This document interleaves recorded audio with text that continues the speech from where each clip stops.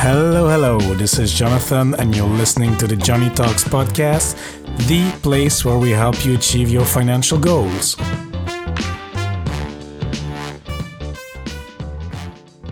Hola, amigos. Hope you're having a great day wherever you are.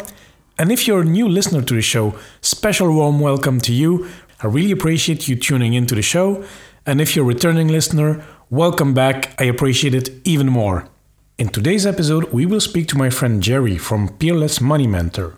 We met on Twitter since he's posting some great and fun financial content out there, and he has an interesting personal finance story that he will bring on the show today. Despite being equipped with 2 degrees, Jerry found himself in too much debt and overspent on things he could not afford. He luckily refinanced some of that heavy debt and entered little by little into the personal finance space. As he escaped being broke and gained mastery on his finances, he is now on a mission to help others master theirs. And for those of you who are currently struggling with debt, check out his interview series From Broke to Financially Woke. It will definitely help you and guide you on how to get out of debt. And today, Jerry will share his experience on how he got into debt in the first place and how he managed to crush it, literally from broke to financially woke. In the next part, we will exchange perspectives on side hustles like driving for Uber, freelancing, answering online surveys, helping companies with their social media marketing, etc. We will evaluate the pros and cons and see if they make financial sense at all. This episode is for you if you're currently trying to increase your income with side activities and want to evaluate which ones might be right for you. So let's not wait a minute more and let's jump into it. Hello, Jerry. How are you doing today? I'm doing well, Jonathan. How about yourself? Yeah, I'm good, man. It's Friday evening here, so kind of relaxed and happy that it's weekend and happy to talk to you. I mean, we've been chatting on Twitter and joking a bit around, so it's good. And thanks for being on the show. I think you will bring a nice story to the listeners today. So, Jerry, can you just give us a little bit of an introduction of yourself? Well, I'm a personal finance. My main job is working at the library full time, and on the side, I'm a personal finance writer, and I also do some social media management for a finance company's Twitter page, and so right now I'm just trying to transition into full time, build up my client base. Yeah, awesome. That's excellent.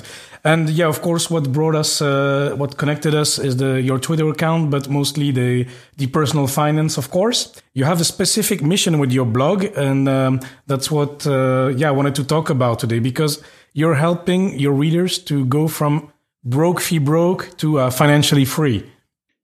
Yes, like that's the main purpose of the blog. I created it because of my story. Like 4 or 5 years ago, I had my fiance left me, and I didn't have enough money to continue paying the rent, and I had gotten to a bunch of credit card debt, and it felt depressing because here I am, a guy who went to college and I got 2 degrees, and I couldn't afford to take care of myself, so I was down to my last dollar, and I had to come back home and move in with my brothers and sisters and cousin.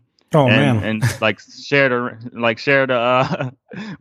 the utilities and the mortgage and stuff, so we can save money, and I had to do to expedite my paying off my debt payoff. I had to take on certain side hustles, from Ubering to taking surveys, and eventually getting into the freelance writing and content marketing. Okay. That was a lot of information, Jerry. So I think we'll go step by step here. So your blog is helping people from getting into, because it's inspired by your story of debt and trying to get out of the situation. So you mentioned, I had my ex-fiance, and then that's a period where I was getting into debt and I got broke. What triggered this debt situation? Was it maybe the sadness of the breakup, or was it already some kind of habits that built up before the breakup? It was before the breakup. I had gotten to my friend was telling me about credit cards, and I was telling him no, I have a debit card, and I I got at the time it had like a rewards program on that, so I didn't want to get into credit card debt. And then I eventually got this Capital One Quicksilver or something credit card, so I started putting payments on that, and I was like, well, I could use this to buy a TV. And I was like, oh man, use it to buy a TV. And I eventually, at the time, I thought I was kind of younger, and it was time I was like, I thought I was invincible as far as I didn't need health care. So like take out like a healthcare credit card. So when I went to the emergency, like the doctor, I had to use, instead of using with my debit card, I just put money on the credit card, and eventually I kept on building up a balance or whatever, and it didn't have no 0% interest, free period, and if you don't pay the credit card off every month, then it builds up interest, and that just goes down. It kept growing and growing and growing. And at the time, one point, my ex-fiance, she lost her job, and I had to take on all the bills in the house, and I couldn't afford to pay more than the minimum payment, and that put me more. It kept getting deeper and deeper into debt. And at one point I just couldn't. I called the bank up, and I was like, how do I get the interest on the credit card lowered? And at the time I didn't know about credit card. Like, I didn't know that you could refinance them, refinance debt or whatever. So the balance just kept growing, and eventually got to a point where it was over $10,000 in credit card debt. And I was just like, it felt like it was hopeless. I couldn't. But one of my friends mentioned that I could consider like refinancing the debt since I had good credit. So that's what eventually I ended up doing. Mm-hmm. Okay, but it's a bit funny, your story. I mean, not funny, but I mean, it's a bit ironic, I would say, because first you had your debit card, so then you cannot spend more than what you have. And then you kind of make the choice anyway to go for this Capital One card. What made you make the switch? Just your friend talking to you about trying a credit card? Yeah, it was getting the rewards points. He said the points, more rewards points. And I was like, but eventually, like, if you don't pay out the interest cancels out the rewards that you get if you keep putting more and more on it, and the rewards, it doesn't make sense to continue using it. And at the time I had the money to pay it back, and I wasn't thinking like my fiance is gonna lose her job and I'm gonna have to take care of all of this. So I wasn't thinking about like what happens in the case of an emergency. I didn't think about the negative ramifications of using the card. I just like, hey, I get rewards points. That's cool. And do you remember what was the time span, approximately how many months or years it took to go from zero debt to $10,000 in debt? It was built up over probably like 2 or 3 years. Mm-hmm. And I just kept putting like eventually I just put a TV on. I got a Best Buy card. I got one card, then I got another one, then I got then I got a AutoZone. I mean a card from a card to repair my car, because I didn't have the money in my savings to do that. So I was like, yeah, I'm just gonna put it on credit and pay it back later. Yeah, but then in the end, it just accumulates in the background up to 10,000. Yeah. And that was kind of your wake up call. You're like, oh wow, I'm at 10,000. What's happening here? Or was it just like? Yeah, I was at a point. I was like just searching for answers. I was like, what can I do to get out of this debt? Mm-hmm. And my friends kept mentioning well, you can refinance and try refinancing it. And eventually, that's what I did. I ended up taking out 2 personal loans. So the interest rate on my credit cards were something to like 20% or something crazy like that. Yeah. And I took out 2 personal loans, and I think the APR was 5.99% on there. So, and it was a 3-year time period. So I'd have time to pay off. It gave me a specific deadline to pay off the debt within 3 years.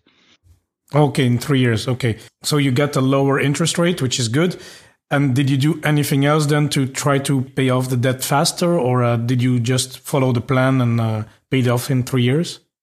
Well, the other thing I tried to do was I was trying to earn more money, so I took on certain jobs. At the time, I didn't I was working two jobs, working a main job, and I was working at the library on the side, Mm-hmm.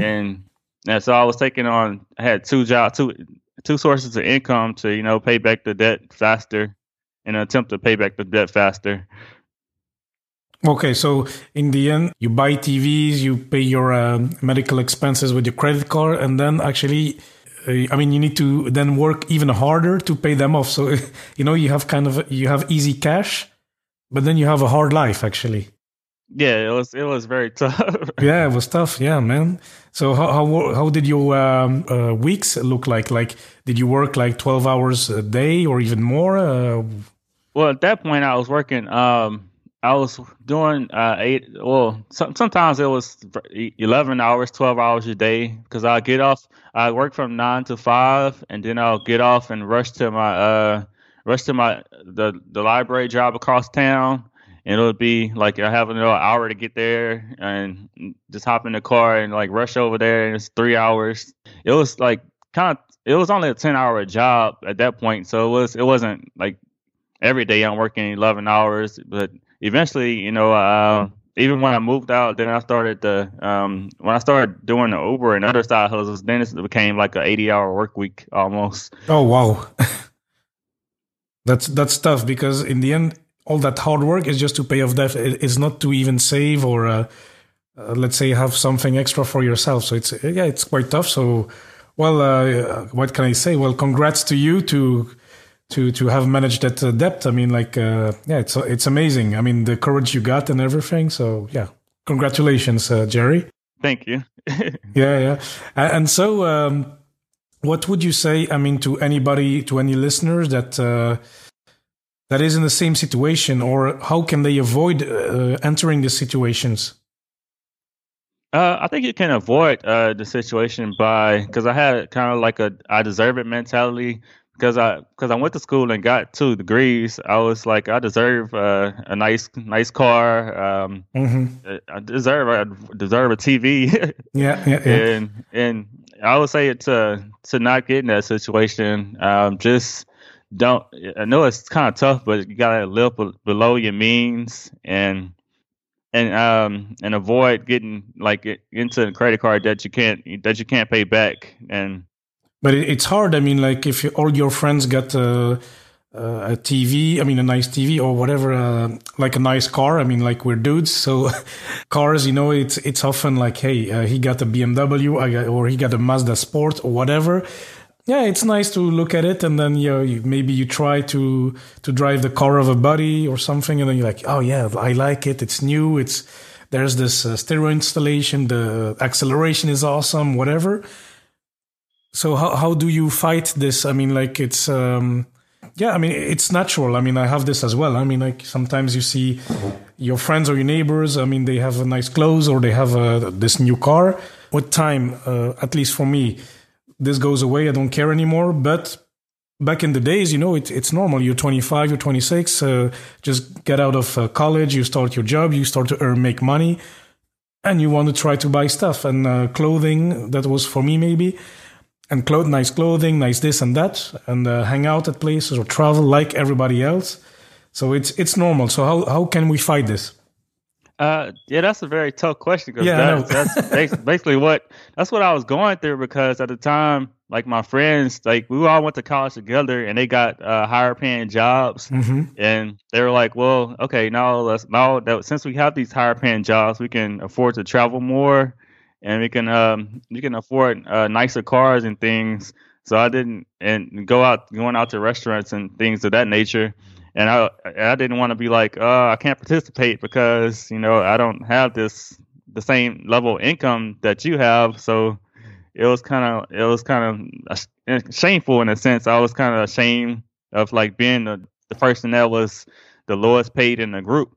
And instead of telling them no, that I couldn't go on these vacations, that was another thing that I was putting on credit cards, and it was a vacation that I wanted to go on.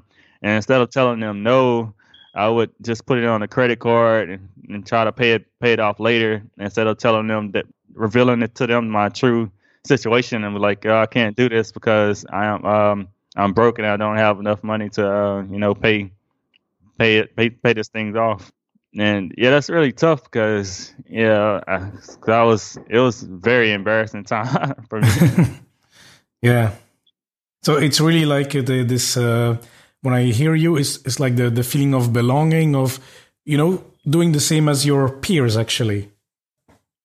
Yeah, I wanted to keep up with my peer group, and I didn't want to give out the appearance that but I was telling them if I would have told them like I'm broke and I can't afford to do this, then they kind of look down on me or whatever, and I feel like at the time I kind of felt like a failure because I didn't have the salary that I desired, and I feel like I went to school and got 2 business degrees, but I couldn't afford the things that I want to get. And I was like, at the time, I was like, well, what was the point of my degrees? And I was thinking to myself, I was like, maybe I should just burn my degrees. And I was just in a bad space as far as like not, taking control of my life. And I wanted to just blame everybody, blame the school or whatever, blame every other person instead of like taking control and doing things to, get myself out of the situation. Yeah. Okay. And is it then that you kind of started your blog actually, or was it a bit later? Well, it was right around the time it was a year out there. I started refinancing my debt. I started I wanted to know more. I wanted to I want to change my life, change my financial life around. So I started reading. I had read Dave Ramsey's book before, like in a Total Money Makeover, and I had read other finance books, but I just didn't apply the teachings that they taught, because I think in Dave Ramsey's book he teaches you should buy a $5,000 car or something, like try to get a bucket. But I ended up buying like a car at the time that was I think it was $20-something thousand, and that was almost my salary at the time that I was making. So I had a little bit of financial knowledge, but I wanted to learn more. So I kept on reading. I think I was reading at the time, it was Wise Bread, and then eventually I ran into this personal finance curation site called Rockstar Finance. Yeah, not sure if you ever heard it. And it has reading the 3 best articles of the day. So I was reading that every day, and I was like, oh, it's cool that people are actually sharing their stories. I'm like, I wonder if I have a short story to tell. I was like, I do have a story to tell, but would anybody like listen to my story? So that's when I created the Broke 5 Broke article, and that's what I think Jay Money, if you ever heard of him, from Budgets Are Sexy, he saw it one day and he featured it on Rockstar Finance, and that's when I was like, oh, this is fun, man. I didn't know they had a community of like personal finance nerds, and that's when I got a chance to, I was blogging from there. It just encouraged me to keep learning and keep writing. And when you write your articles and stuff, in a way, it kind of holds you accountable, because like when you're writing something, you want to, stay on the path and to reach your financial goals or whatever. And it was just like this community. It was so supportive, and I eventually won a scholarship to the FinCon event, and I think it was in Orlando of 2018. And that was really fun. That's when I met all these like financial nerds and found out that people were like, there were freelance writers and people that made money in this space. And that's when I was like, oh, wow, man. My friends were like, it's crazy that they have this group of people that are into money online that you're now connected with. But it all started from there, because when I first wanted to start my blog, I reached out to Jay Money, one of the popular bloggers in the space, and he told me, man, just get started. Don't worry about the marketing or none of that nature. Just write your heart out. And from there, I listened to him, and it took off a little bit. Oh yeah, that's awesome. That's a great story. And I didn't know you went to FinCon in 2018. Okay, that's great. Yeah, that was a lot of fun. I got it's kind of overwhelming when you get there. It's like a lot of, I think it was like 2,000 people, and at first I was kind of kind of shy sometimes a little bit, but once I got in there, I got acclimated, started talking to people, and it's easy because y'all talking about y'all there for the like similar purposes, so it's easy to like talk to people and tell them your story or listen to their stories. And sometimes I was just hanging out with people like at 4 until 4 o'clock in the morning, and it was just so much fun. And I'm looking forward to going back this year. I didn't go last year, but I'm looking forward to going back this year. It's going to be in California. Yeah, and I got my ticket already, Jerry, so we'll meet there for sure. Awesome. So that's excellent. Yeah, it will be good to meet you in person as well, because I went last year in 2019. So yeah, I share the same feeling. It's a lot of people. But it's awesome. I mean, I do this as a hobby, and then yeah, it's great to meet like-minded people who share their money, even though it's US centric. It's great for me to go there and learn from people and meet people physically. It was awesome. So yeah, looking forward to meet you there. And yeah, just back to your blog then. So I saw you've shared a few stories of other people that were broke and that are now financially woke. Any specific stories that you want to share or things that struck you from other people's stories? Oh yeah, because like I got the idea to create the broke to financially woke series after like people I posted it on Twitter one day. I was like, this would be a cool idea, and I had like 30, 40 retweets and stuff. So I'm like, okay, so I'm gonna go move forward with this idea. Cool. Yeah. And a lot of people like from the stories, some stories I noticed that some people were really, going through a depression, and that would make them cause them to overspend. And that piece, it was 1, 2, or 3, or it was probably 4 or 5 people like telling their story about how it was a very depressing time for them, and that caused them to overspend. And at the time I didn't know, but I was kind of depressed too at the time, because I was, having trouble finding a job in my field, and I was having all these difficulties, and I didn't realize it till then. I was like, maybe that was one of the reasons why I was, overspending. And a lot of people made the same mistakes that I did. I saw that a lot of people, they bought cars and like homes that they couldn't afford, and they eventually had to, downsize. So it was a lot of commonalities in a lot of people made the same mistakes from reading the people who reading the series, they're reading the interviews in the series. A lot of people made the same mistakes, and they all had ways of like, getting out of it by growing their income and doing certain side hustles, or turning their hobbies into their side hustles, or monetizing something. So it was interesting to see like all the even though people had different stories, there's a lot of similarities, and how to overcome and use like in some of the questions that like, well, they had knowledge of they had financial knowledge, but they just didn't apply it. So it's kind of like when I was reading those, I was thinking to myself, is it really is financially woke really? Is that the ultimate solution to getting out of,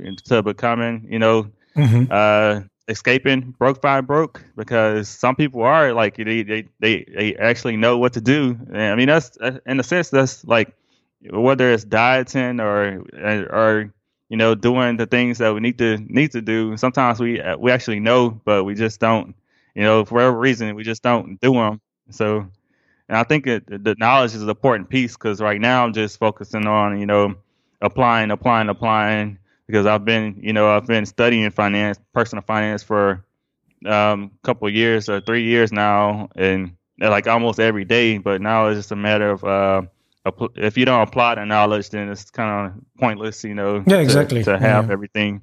Yeah, and one thing that strikes me as well with this broke to financially woke is that it can apply to anybody actually, like people with good jobs, people with education. I mean, you have two degrees. It's not a matter of who's smart or stupid or or who has a good job or a bad job. It can happen to anybody. When I hear what you say, it's a lot connected to emotions and okay, there's knowledge, but it's a lack of practice of knowledge or something as well. There's no judgment to have. I mean, it can happen to everybody.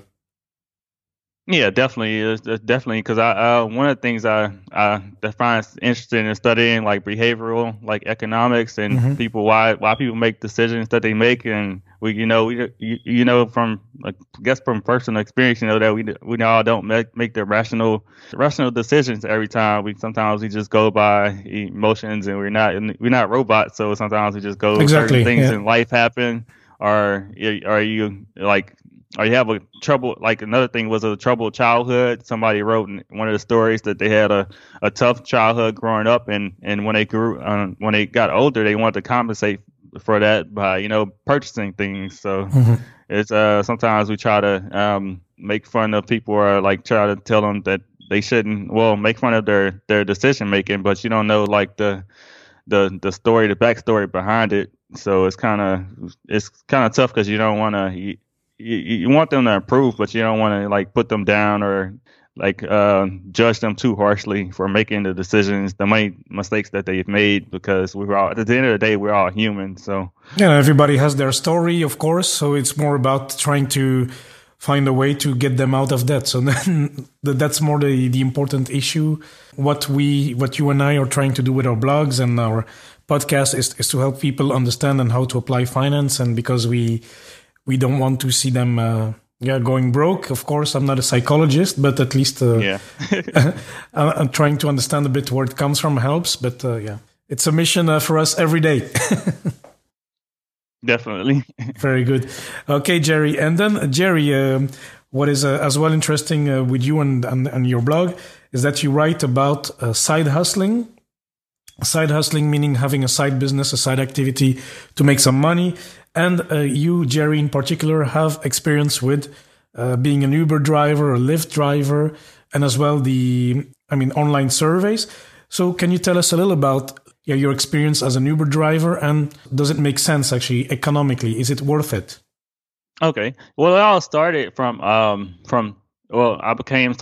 got the idea to drive for Uber from taking surveys, because I started with when I was looking for ways to grow my income. I kept, and a lot of people like in the personal finance, their content has like surveys, links to surveys or whatever. Yeah. So like I'm gonna try this out, and I tried Swag Bucks, I think it is, and it had like a link to you could do Uber. If you try Uber, then you'll get a $90 you'll get a $90 credit or whatever if you do Uber, sign up for Uber, and after you take your first drive, pick up your first rider, then you will get a $90 credit.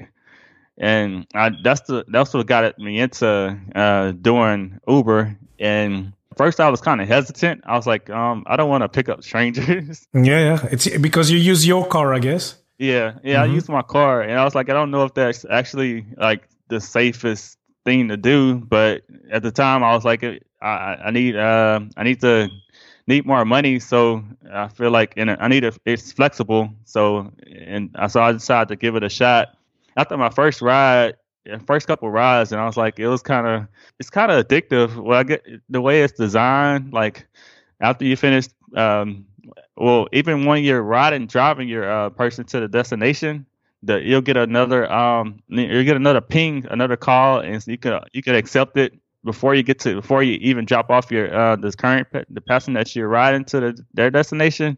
And so I don't know if from a behavioral I got kind of addicted to doing it, and I was like, I was telling my girlfriend at the time that I told her, I was like, I'm gonna do it for a certain amount of time that night. I ended up doing it like until 12, 1 or 2 in the morning some nights, because I was just like addicted to, I just got addicted to it, and it was fun meeting the people and stuff and hearing their stories. I was meeting people from all over the world. Some people were from Egypt. Some people were, because I was doing it mostly from our airport here in Baton Rouge, Louisiana. Mm-hmm. So I was picking up business travelers, and they'll tell me their stories, and they'll tell me like, and I can speak business with it, talk to them about business, talk to them about technology, and it was fun for me because it was like, in a way, it was kind of like my own podcast. It wasn't like Yeah, yeah, advertised, cool. but I'm get to know, get to ask these questions. Some people wouldn't talk, but most people it would talk because you're in a car together for like 30 to 40 minutes. So Yeah, sure. And so it's a fun experience. So Uber is a fun experience. But how is the money thing? I don't know the exact model of Uber, but do you get a commission on every ride and plus the tips, or how does that work? yeah, well, you get a commission on every ride, and the ride passengers they can leave tips if they want to. Mm-hmm. So I found out. Well, I thought it was worth it in the beginning because I was making good money from the airport. It was like, sometimes it'll be like during a surge, it'll be like $40 for the ride.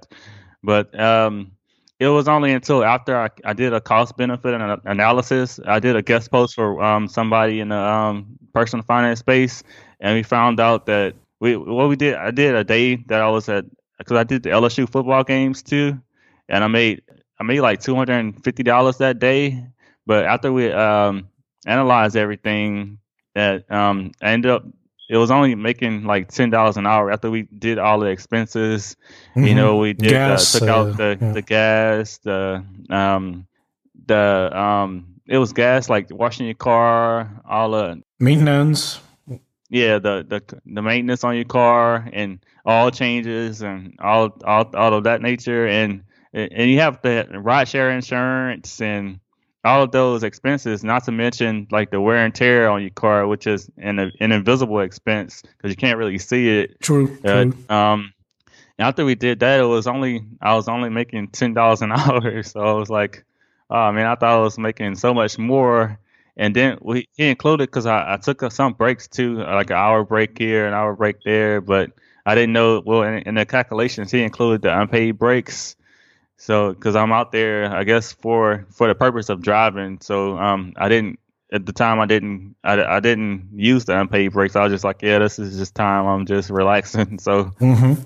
But after we did all that, to me it didn't make sense, especially since I had a couple moments. I take my car to the shop and it was like $900 here or three or $400 there, and eventually I was like, it doesn't make any financial sense to continue. But I see how it could be beneficial to somebody because that doesn't have the because had a full time job at the time and I didn't really have to rely upon the money, so it was just extra money. Mm-hmm. So in a sense, and I can see it could be beneficial to somebody that doesn't have any job. They can make a little bit of money to help them stay afloat. But Yeah, and when I went to actually to FinCon, so to the US, I used Uber all the time. I was talking to the drivers, and some say, "Well, I'm trying to make this as a full-time income," and some were saying, "Well, look, I'm doing this because now I'm almost close to retirement, and I just want to supplement my retirement." So it really everybody has his own take with it, but I had pleasant conversations, especially. This year, last year the conference was in Washington, so the ride is uber long. Actually, it's about 1 hour. So yeah, we had good conversation. I think they enjoyed it as well. So like airport passengers, like a bit like you. So it's kind of relaxed. So it's quite nice. But okay, as you say, at $10 an hour, if you have a full time job, yeah, well, you need to weigh the pros and cons. And Jerry, we mentioned Uber. Are you doing any other side businesses today, or have you experience with others? At the moment, I'm just doing the freelance writing, and I'm doing the social media marketing. So I'm focusing on those two, because I think it's it's to me it's like it was a low paying side hustle, so I'm gravitating to more like higher paying side hustles. So at the time I was doing everything. At the time I was doing a little bit of freelance writing, but I think I can get paid more from doing like my writing, and I don't have to be out hours of the night and endangering my life. And sometimes, when you drive more, that's put yourself at more risk for, accidents and things to happen. True. Yeah. So to me, it's right now I'm just focusing on growing my skills, my writing skills, and or content management skills.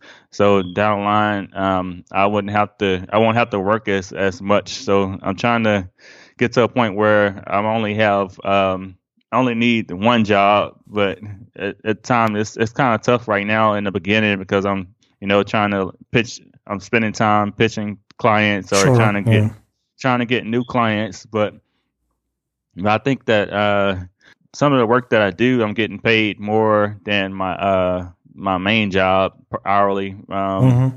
So eventually, I think I want to transition to that. I'm just trying to testing the waters out now because I have nothing to lose really because I have my main job and that takes care of most of my my basic needs and things of that nature. So I'm just trying to test out becoming. I started creating my own business. I turned it into an LLC. It's Peerless Content LLC right now. So I'm just trying to see where I can take that, or if I can. My goal is to quadruple my the income from the side hustle income from last year. So that'll be at least like making $20,000. So and. Oh, that sounds good, man. Yeah, and good luck with that, and especially I really like that because, I mean, the skills you mentioned, freelancing and social media marketing. I mean, these are skills that you can use for Peerless Mentor. I mean, you can use it for yourself, and it's skills that will always be in demand, high in demand, especially the social media marketing agency or hustle. It's great. I mean, like if you can master that and get better at that, I think it's fantastic. I mean, like like me, for example. Okay, I have my day job and I do the podcast and the blog, but social media, I do it a bit by myself. I have learned some tricks along the way, but still, I'm not an expert in the managing of social media stuff. So yeah, of course, I could use people like you, for example, So this is something I can think of. It's definitely valuable for small entrepreneurs, small companies, or people that just don't want to do it. It's great. So no, it's a great value to the marketplace, Jerry. So excellent. And Jerry, of course, there's one thing I need to ask you. It's about the online survey. So how much is that worth? That's it's like. I was doing it at the time, and my friends were like, when we were on vacation, and they were like, "What are you doing?" I'm like, I'm earning money, like I'm earning $1 per survey, and I was like, because we had some downtime, and I was just like taking a survey, and I was like, at the end of the survey, I was like, yeah, I just earned $1, and I was like, at the time, my friends was just like, you understand that you want to make money, but there are better ways and better uses of your time. So and I think you get money for like searching the web. You get money for watching videos or this kind of stuff. And watching videos. But it's to be honest, it's not, in my opinion, it's not much money to be made. Or I know some people they're stay-at-home moms that benefit from it. So, I mean, I think, in my opinion, I think it's just more, it's better use of your time would be, gaining in-demand skills, which is what I'm doing now, is use that time to gain in-demand skills. But I understand if you need quick money and you just need to if you have to do it, I guess it's like the last resort, because if you need it right now, then I guess it's good in a sense, but it's the hourly wage is like, when we look at that, it's super low. It's like almost $1 to $3 an hour, and I believe you're worth more than that. So, and actually, Jerry, I have. Back in the days, I had a conversation with some buddies, and it's like, I can make. I don't know what it was. I don't remember what activity it was, but it's like, oh yeah, but if I do this, let's say wash cars, I can make $15 an hour. And then it's like, oh yeah, but is it really worth it? Because in my day job, I'm paid $20. And then I was like, yeah, but listen, Peter, my free time activities are not my day job. So my day job, okay, maybe I make 20 and 25 time, but then it's my free time. So should I be paid? Should I try to pursue activities that pay me less or more? Because it's my free time. What is the worst? Because you cannot really compare. I'm not working for a boss. And then, this discussion, I've had it 2-3 times with a few friends, and I went to look a bit online actually, and I found a test, which I can link in the show notes, is that with this test, it takes, 15, 20 minutes to do. And when you do it, it calculates what how you value your free time. I will give you an example. There's one question in there. It goes like this. Let's say somebody is on the marketplace in Baton Rouge, and they are there with a note of $100. They give it to anybody who comes. There's no approximate waiting time. So because everybody wants this $100. So the question is, how long are you willing to stand in line to get those $300? And then with this question, I don't know if you have an answer now. Yeah, I was just trying to think in my head. Yeah. Yeah, because the longer that you stay in line, I guess the longer that you stay in line, the value of your the hourly value decreases, right? Or yeah, if you correct. stay in line. So if you say I'm staying 5 minutes, then it means that you value your time at $1,200 an hour. But for example, I did the test, and that's one of the questions. But there's like a series of questions. So it's not only that one, but that one is, I remember it easily. And then based on all the results, then for example, if you're offered to work extra at work, well, you should ask compensation with an increase of 30% of your hour wage and this kind of stuff. It helps you a bit negotiate and try to find out what would be an ideal rate based on your preferences. For example, for me, it was about $70 an hour. So for example, if I do something outside of work, it needs to get paid, or a survey or whatever. Well, I should expect, or I should at least do it if it's more than 60 or $70. And on the contrary, there was as well a result that, well, if you're trying to hire people, for example, for $15, $20 an hour to do your cleaning, etc., well, it's you should do it because I value my time at $60, $70 an hour. Well, if she does it for less, then you should do it because then you just save kind of on your free time. I'm gonna have to take that survey. That's I'm gonna have to take that. I like this kind of things because then after this test, I have one number in my head and then I can make decisions based on that. But okay, maybe I'm a bit nerdy and analytical in this, but it's a test I recommend to many people and to you as well. Then you will see from this test, I would not do the Uber driving, for example, if it's $10 an hour. Yeah, because it's value of time. Because at the time, I was spending so much time on Uber and all these other, from blogging. I got so obsessed with everything that I didn't, spend time in my relationship at the time. And that became a problem. Eventually, we had to part ways because I wasn't present. I was just spending all this time working. And your buddy still invite you on weekend trips and stuff like this? Yeah, we still, they still invite me on the trips and stuff. Just joking, Jerry.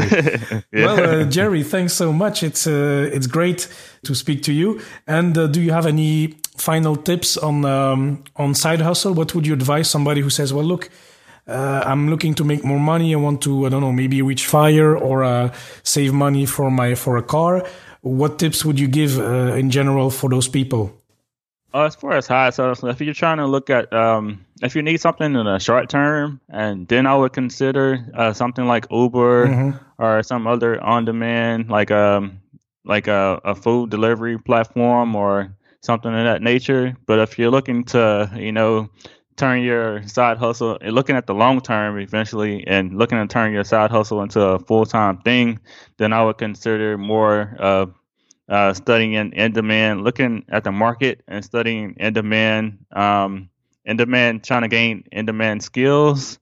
And like, well, something like, what I do with freelance writing or marketing, or you can do other things, like coding or something on the side where you can, you can use it. It's in demand. You can use it to gain more money, because eventually, like, the time thing, you don't want to, have a situation where you're working all hours of your life. You just work to, you're not working to, you don't want to live to work. You want to work to, live and enjoy your family time. Mm-hmm. You don't want to have all your time consumed by just working. You have to protect I've learned that you need downtime, because at one point I was just working nonstop, almost 80, 90 hours a weekend. And it was just, it's just restless, and it creates problems within your relationships. And if you don't want to have those kind of problems, then I would, take time to study that. I would think more long term and whatnot. If we can, study, keep studying in demand, gaining in demand skills, and turning that into, making it so you eventually make more money per hour. Oh, excellent, Jerry. I really like that. And Jerry, actually, just wondering, so now you have this side hustles activities. I understand that you eventually want to go full time with your company, your LLC. Is there another financial goal, a big financial goal behind that? Do you want to reach financial independence earlier or something like that?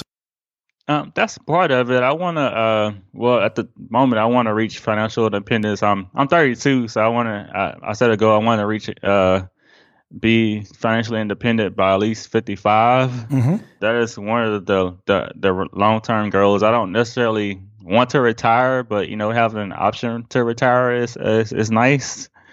And another reason for, like, trying to go full time with my, the company is because I want to be location independent. So I want to, be able to travel more and not be tied to, one location. So I want to, eventually, like, go on, probably take a year and just travel and do some traveling. Maybe, come to Luxembourg. Of course, you're welcome here, man. It would be a pleasure to see you. And yeah, it's great. I mean, if you can travel with your laptop, do some social content for a client, or write a freelance article while you're sunbathing in Brazil sometime, it's great. It's what internet offers today. So yeah, good luck to that. And Jerry, thanks so much for sharing your stories and your excellent tips on side hustling. I think it was a very interesting conversation. I think the listeners will find value in what you have said, and I think it was interesting for me as well to hear your stories. And Jerry, before we close off the show, we always have the 3 quick fire questions. So, Jerry, first question: what has been your best investment so far? My best investment so far has been in investing in my own education. Mm-hmm. And I decided, since I have 2 degrees, at one point I was like, maybe I should go back and get my master's. But I decided to go the self-education route, where I just purchase online courses, or I learn from. One of my favorite things to do is read books. So I work at the library, so I get a chance to read books basically every day. Yeah, cool. To study, like, and from some of the books I read, I get article ideas, or and some of the classes I take. Right now, one of the best courses that I purchased recently is this class called Earn More Writing, and in it I get a chance to connect with people that have the same goal of turning their, becoming a full-time freelance writers. And sometimes people will post jobs and what comes with the course, you get a invite to a private Facebook group. Mm-hmm. So people will post jobs that they find, and sometimes you don't even know, like, some of the jobs of, like, people, I didn't know people like actually, pay for this. And so one of the jobs that was recently posted that I responded to was a job. somebody needed help transforming their podcast show notes into articles. Mm-hmm. And before I had no clue or no idea that people actually paid people to do this stuff. Yeah, and there you go. So you register to the course, and you find a side gig that actually, I don't know if it's repaid your course, but at least if you find a few of those gigs, well, then your investment is already repaying for itself. Yeah. Yeah. Okay, that's excellent. Excellent, Jerry. And then my number 2 questions. Well, you work in a library, so this one will be easy for you, or maybe not. What is the best book you would recommend to anyone, Jerry? And it does not need to be financial. Yeah, this is a tough one, but because I read so many books, I'm like, which one do I choose from? Yeah. But I guess the most recent one I reread was called The Alchemist, and it's all about this guy goes on a journey and he tries to, it's all about believing in yourself and chasing your dreams. And I think one quote in there was, if you believe something, and you take action, then all the people in the universe will conspire to make your dreams happen or your goal come true. So it's just and it's a powerful lesson because the mindset piece of believing in yourself, even like when you're like at the bottom or you're in that broke space where you're just depressed or you don't see the light at the end of the tunnel, and it's like you can't see a better life for yourself, and it gets depressing, and you feel like you don't want to, you can't escape from it. And it's believing in yourself and keeping on, because sometimes you're gonna have to go through periods where you're gonna have to go face obstacles in life where it seems like they're insurmountable and you can't overcome them. But just believing in yourself and try to move forward despite the setbacks. That's something that that's much needed if you're gonna succeed in life. So. Okay, very good. And actually, you're the third one recommending this book on the podcast, so maybe it's time I try to pick it up and give it a just read it.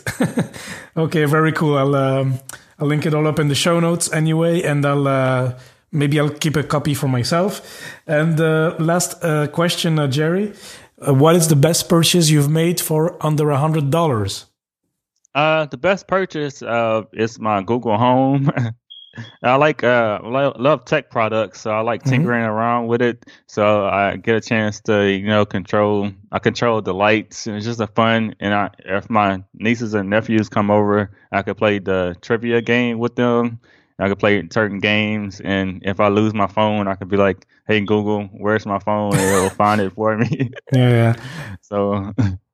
And from there I like programming it. You can buy like a third party apps. You can program it using those and using it's my way of learning artificial intelligence. You can program it through using natural language.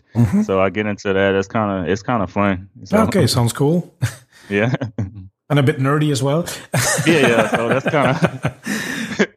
Yeah, it's kind of because you can you can acquire some people will look down on it as a purchase. They're like, oh, you don't need that, but it's the way I kind of justified. I was like, yeah, you can gain a skill from if you really Hey, it's very trendy, yeah. So if you understand those things, the better for you, huh?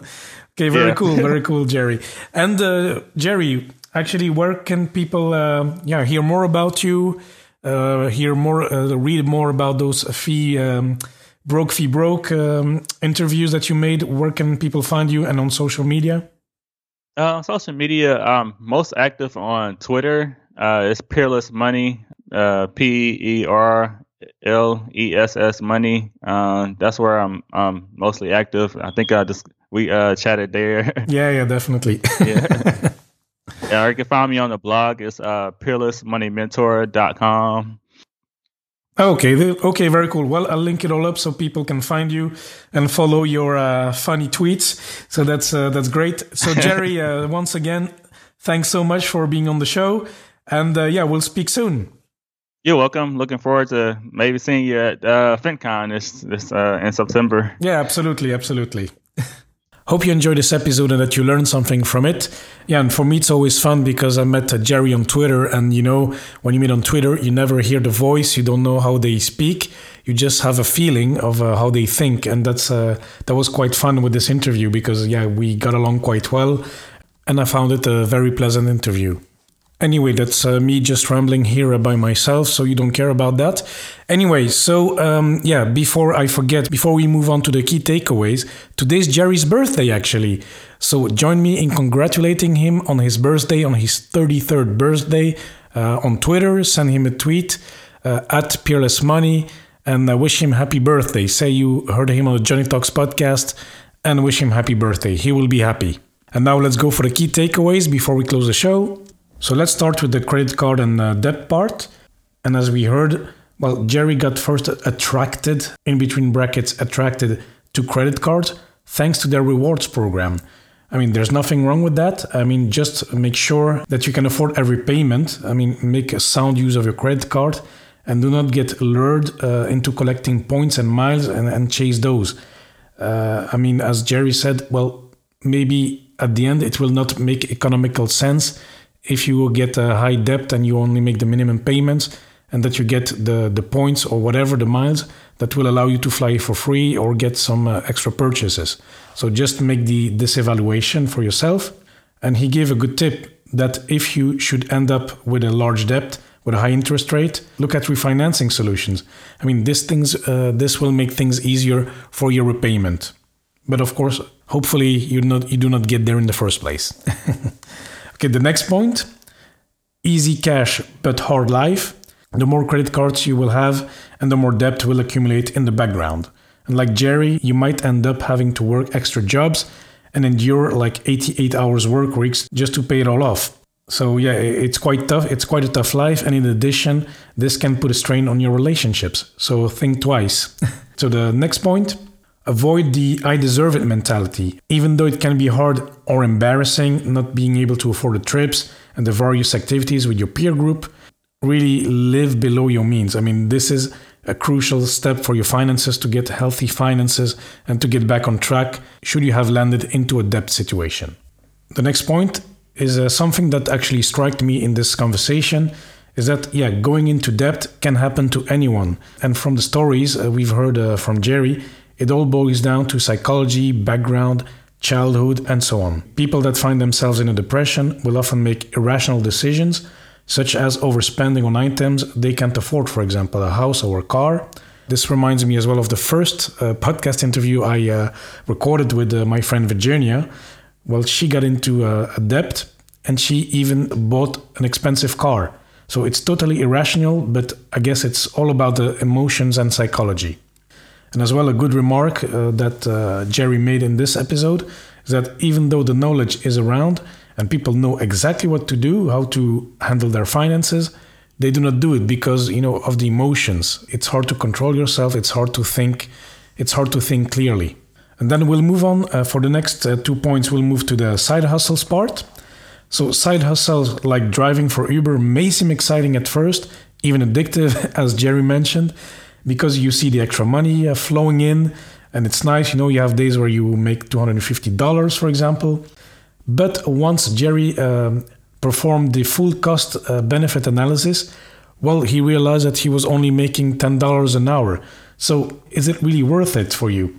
Does it make sense? Well, what he concluded is that, for someone who needs the money right now, in the short term, it can make sense to take on food delivery jobs like Foodora, etc., online surveys or driving for Uber, even though the hourly wage is very low, like $10, $5, even $1 for a survey.